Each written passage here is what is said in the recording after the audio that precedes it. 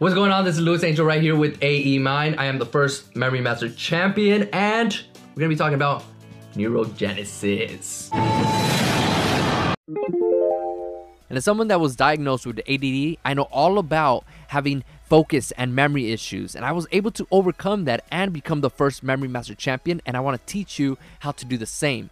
Tune in right now to the Smarter Brain Now show, and I will show you how to improve your memory and ability to focus, as well as learn all about the leading scientific research when it comes to optimizing your brain's full power. Again, follow and subscribe to the Smarter Brain Now show. All right, let's go on with the show.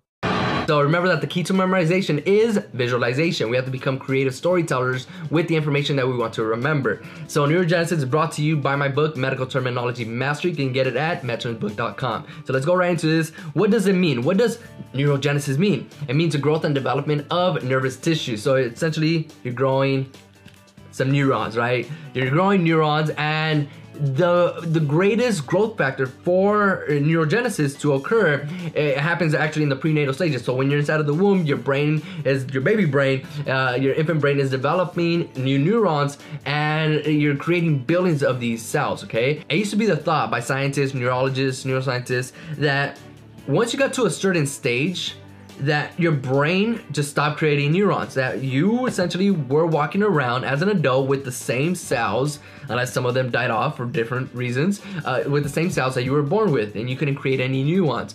That was actually debunked, and you can grow neurons as an adult. Neurogenesis can occur in the adult brain as well. I saw this individual, Dr. Majid Fotouhi. He's an MD, and he was at the USA Memory Competition talking about all the different ways that you can, that your hippocampus, which is linked to long-term memory, can actually grow and expand, and you can improve your memory by doing several different things. I made a video about it, talking about that, and talking about BDNF, the brain-derived neurotrophic factor. I'll post a link down below about that, but the main one being exercise. You need to exercise. You need to exercise in order to grow your neurons and especially your hippocampus, okay?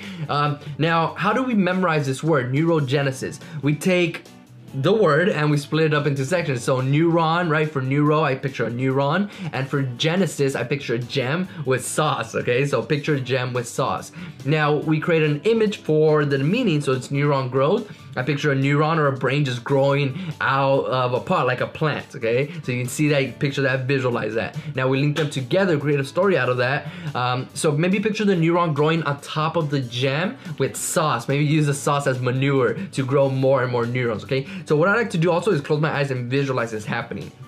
If you want to include the brain growing up like in a plant, put that on top of the gem, add more links to remind you, and so you can remember that neurogenesis means neuron growth, okay? So quick review, what does it mean? I know I just told you, but you want to review. Reviewing is essential when it comes to retaining information and taking it from short-term memory to long-term memory, okay? So helping out the hippocampus. So neurogenesis, what does it mean?